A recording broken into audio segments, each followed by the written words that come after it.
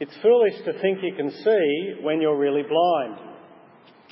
In May 2013, Paul Keatings, that's not our ex-Prime Minister, somebody else, he crashed his friend's sports car into a boulder near Glasgow in Scotland after nearly hitting a pedestrian a few minutes before. Now, that's not that unusual. There's car accidents every day.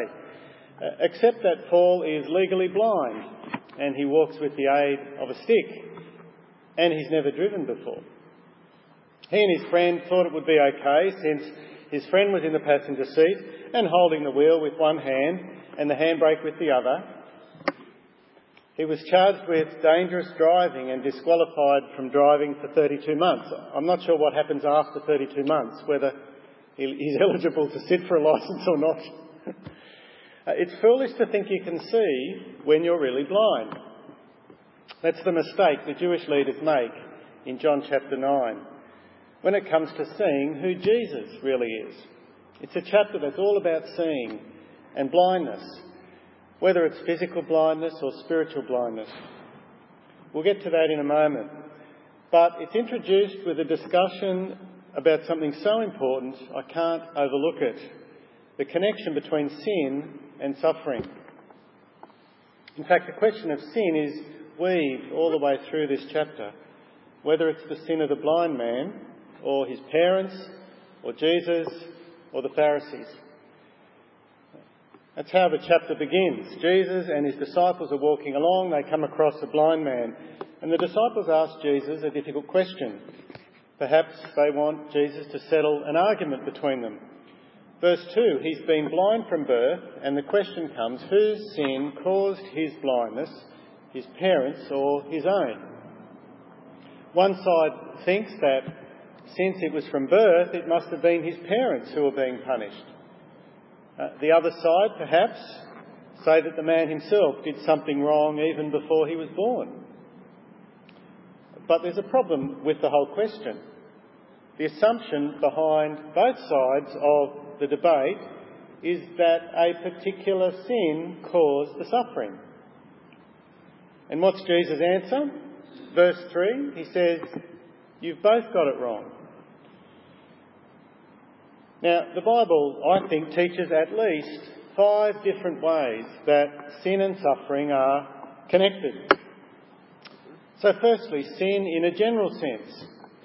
It's certainly true that sin in a general sense has consequences for the whole world.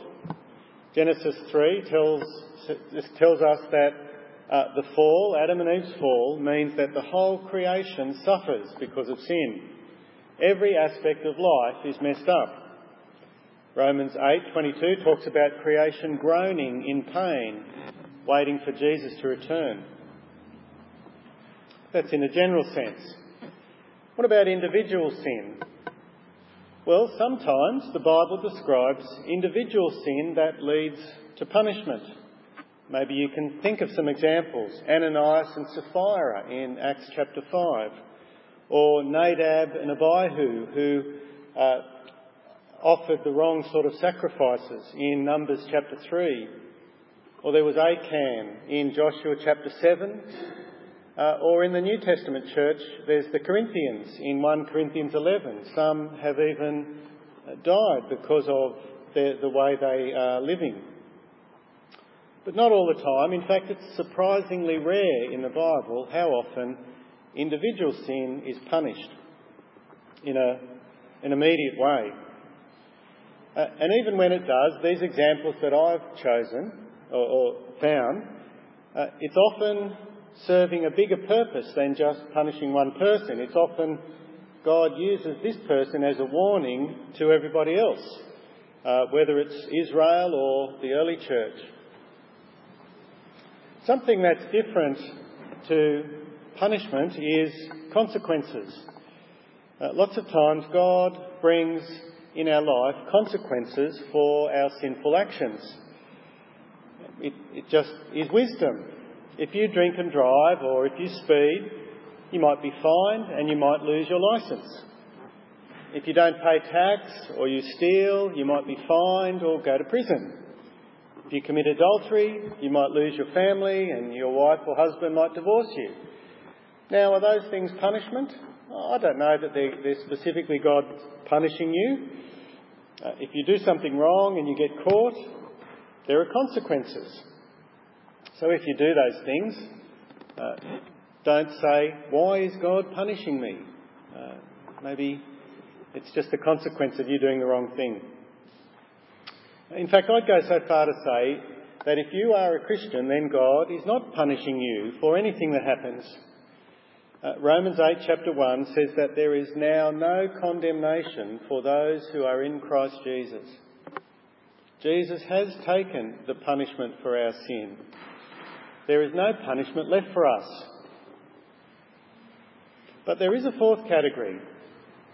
The Bible does talk about discipline.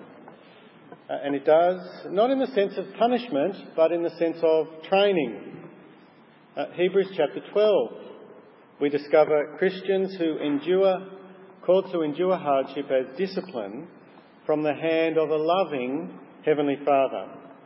It's not pleasant, but it does produce a harvest of righteousness for children who've been trained.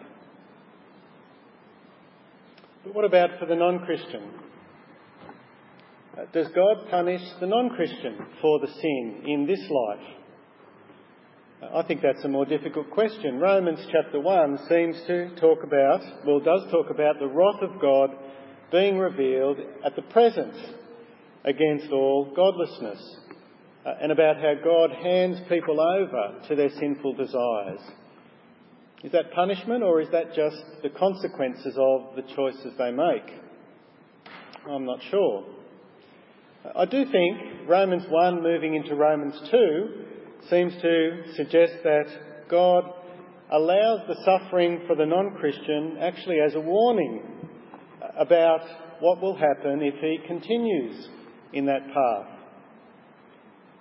I think God sometimes says, if you keep living the way you're living, there is much worse in store for you than just this physical illness or this unemployment or this house fire. Recognise this as a warning and turn to me so that you can avoid eternal wrath, eternal punishment. That's the lesson Jesus certainly wants people to learn in Luke chapter 13. It's a similar sort of situation. Some people come to Jesus and they describe to him a massacre of some Galileans. And Jesus responds, "Do you think these Galileans were worse sinners than all the other Galileans because they suffered in this way?" In other words, they're not being punished for their sin. I tell you no, but unless you repent, you too will all perish. In other words, take this as a warning so that you don't suffer eternal judgment. But all of those 5 reasons are in other parts of the Bible. What does Jesus actually say here in John chapter 9? So let's come back to John chapter 9. Well, he's been asked the question, whose fault is this? And in verse 3, Jesus has a different purpose. He says, "Neither this man nor his parents sinned. But this happened, his blindness happened, so that the work of God might be displayed in his life." And he goes on to describe what God's work is in his life. "As long as it's day, we must do the work of him who sent me. Night is coming when no one can work. While I'm in the world, I am the light of the world." Jesus is doing his Father's work. It's why he's been sent. And this man is here for that very reason, so that Jesus can work on him, so that the work of God by Jesus' hand can be seen in his life. That's why he was born blind. Now the word there for displayed is revealed, made visible. I think it's actually a bit of a pun. The whole chapter is about seeing and not seeing, about recognising, seeing Jesus, about not being blind. And Jesus is saying God's glory will be displayed or revealed. Displaying God's glory is, in the end, why all bad things happen. so that God's glory can be seen by people. Why did God create Satan? It's a great question. But I think ultimately it's so that everybody could see God's power when he's defeated. Why did God allow human beings to sin? Well, so that God's goodness could be seen when he saves them. Why did God create hell? Gee, these are great questions, aren't they? Why did God create hell? So that his justice and his holiness could be seen when he justly punishes people. And so that we could praise him when we're delivered from hell. And why did God cause this man to be born blind? So that many people, including him, would see the work of God in his life, would see God open his physical eyes and open his spiritual eyes and give God glory. Giving God glory is the whole purpose for the whole world, in good and bad things. The universe is one big God-glorifying machine. It's been created so that people would recognise his glory and submit to it and enjoy it now and forever. And this chapter 2 is all about recognising the glory of God. And that brings us to verse 6, which is about blindness and sight. The work of God is about to be revealed in this blind man. Having said this, he spit on the ground, made some mud with the saliva, put it on the man's eyes. Go, he told him, wash in the pool of Siloam. This word, Siloam, means sent. So the man went and washed and came home seeing. It's a very short description, isn't it? But it's full of questions at the same time. Why spit? Why mud? Why doesn't Jesus just say the words and he's healed? And who cares about the name of the pool? But on the surface at least, it's clear Jesus heals him. He was born blind, but now he has perfect vision. The light of the world has shone in one more dark corner. But it's an event that symbolises something else. Restoring physical sight is a symbol for restoring spiritual sight. And the clues are in those very questions that make us curious. In verse 4, Jesus says his job is to do the work of the one who sent him. Jesus is the sent one. And then in verse 7, he tells the man to go and wash in the pool that is called sent. Wash in that pool and your eyes will be opened. Do you see what Jesus is saying? Sent. He's sent. And the pool is sent. I am the one who washes eyes and causes sight. Come to me to be washed clean, to have your sins forgiven. You'll be clean and you'll be able to see who I am. But there's another clue as well. Look at the words of the blind man there in verse 11. He's describing what happened. The man they called Jesus made some mud, put it on my eyes. He told me to go to Siloam and wash. So I went and washed and then I could see. 4 steps to physical sight. Make mud, put it in the eyes, told to go and wash, went and washed, and the result, he could see. And as we follow the story through, we see how there are 4 steps to his spiritual eyes being opened as well, as he gradually comes to see who Jesus is. So firstly, in verse 11, who does he see Jesus as? Just a man, the man they call Jesus. Step 1. By the time we get down to verse 17, the Pharisees have arrived. They can't work out whether Jesus is a sinner or a good man. When they ask the healed man what he thinks, he has a better idea than he did before. What have you to say about him, they asked. It was your eyes he opened. The man said, he's a prophet. Step 2, he's a man, but he's more than a man. He is a prophet who communicates God's words. If we jump down a few more verses, down to verse 31, and he comes to a better conclusion. He says in verse 31, we know that God does not listen to sinners. He listens to the godly man who does his will. If this man were not from God, he could do nothing. A man, a prophet, but now he's from God. He's come from out of this world. And then finally, the 4th step. Jesus comes back and he says to the man, do you believe in the Son of Man? And he says, you've now seen him. Your physical eyes have been opened. What about your spiritual eyes? Can you see who Jesus really is? How does the man respond? Well, verse 38, his spiritual sight is just as good as his physical sight. And he says, Lord, I believe. Lord, he calls Jesus. King, Master. And what does he do?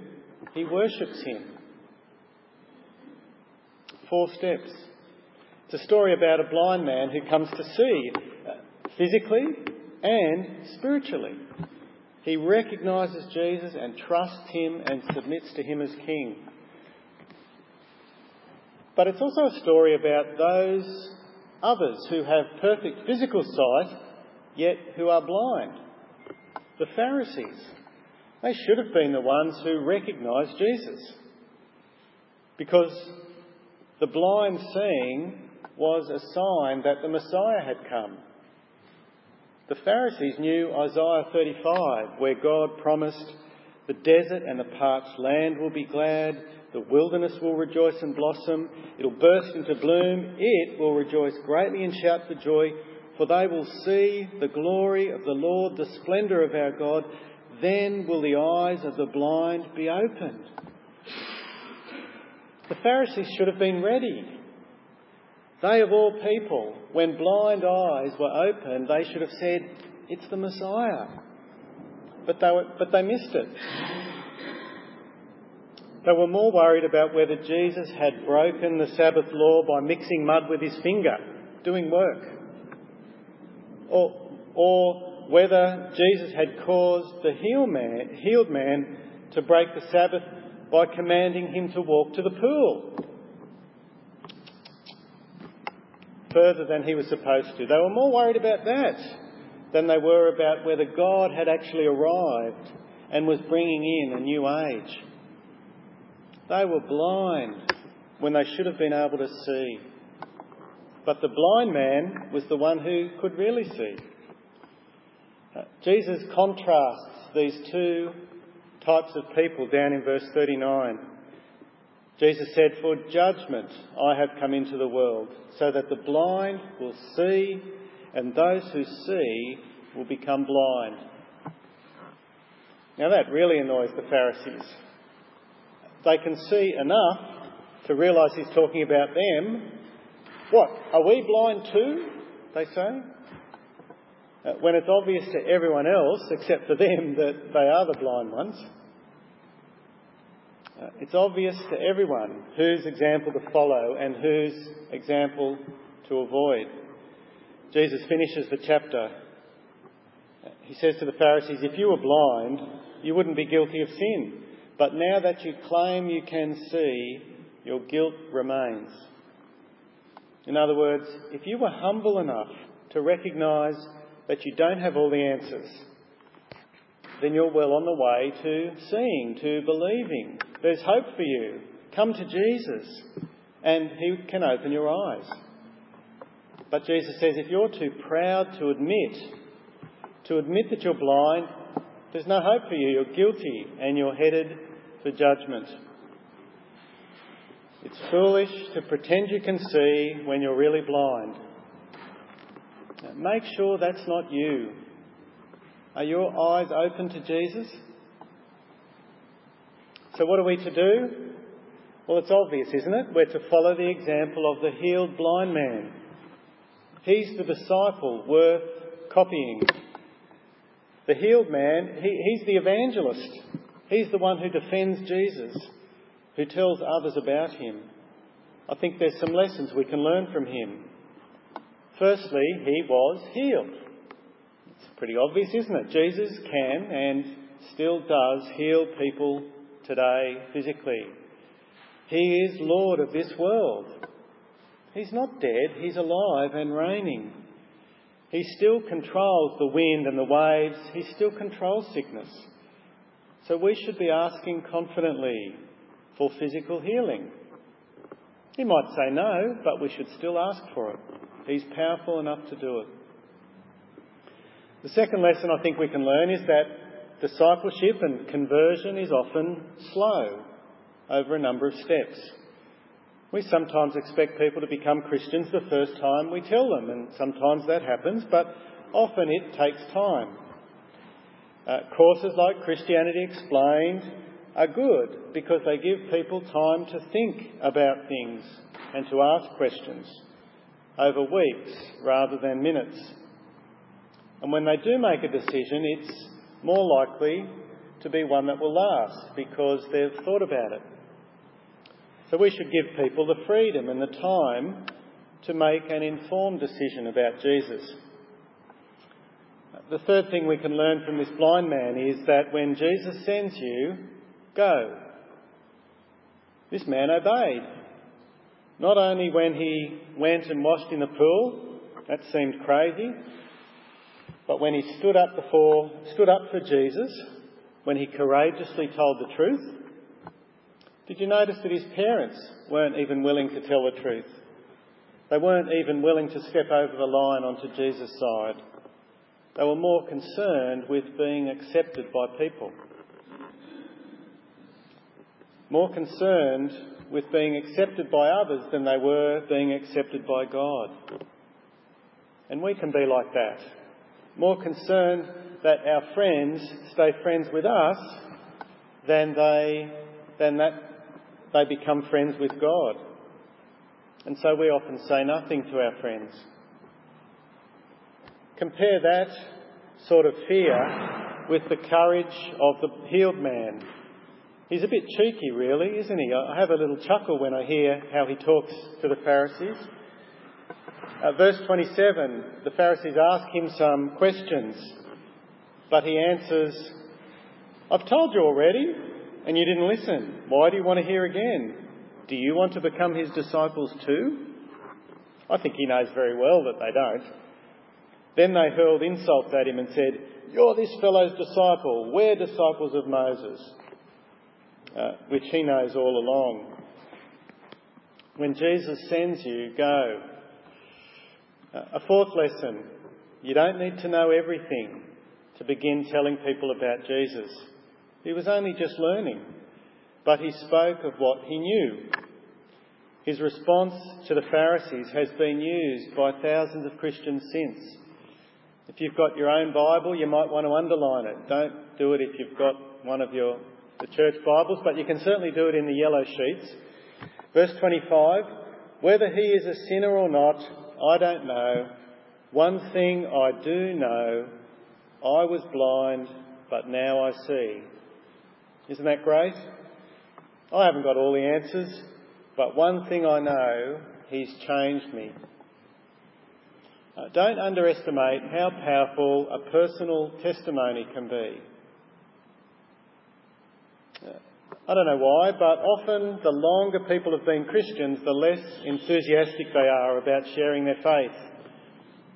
And it's often new Christians who tell everybody they meet, sometimes in ways that maybe aren't as wise as they could, but they're doing it. Why is it that we older Christians don't tell people about Jesus? Tiredness, laziness, disobedience. If you understand more of God's grace and the beauty of Jesus, shouldn't you be more excited about sharing it? Pray that God would give you a new appreciation of grace, of what you used to be like and what you have been saved to and what you've been saved from. Pray that Jesus would open your eyes and the eyes of the people you speak to, so that they can see him and believe in him. Let's pray. Heavenly Father, we pray that you would help us to see Jesus.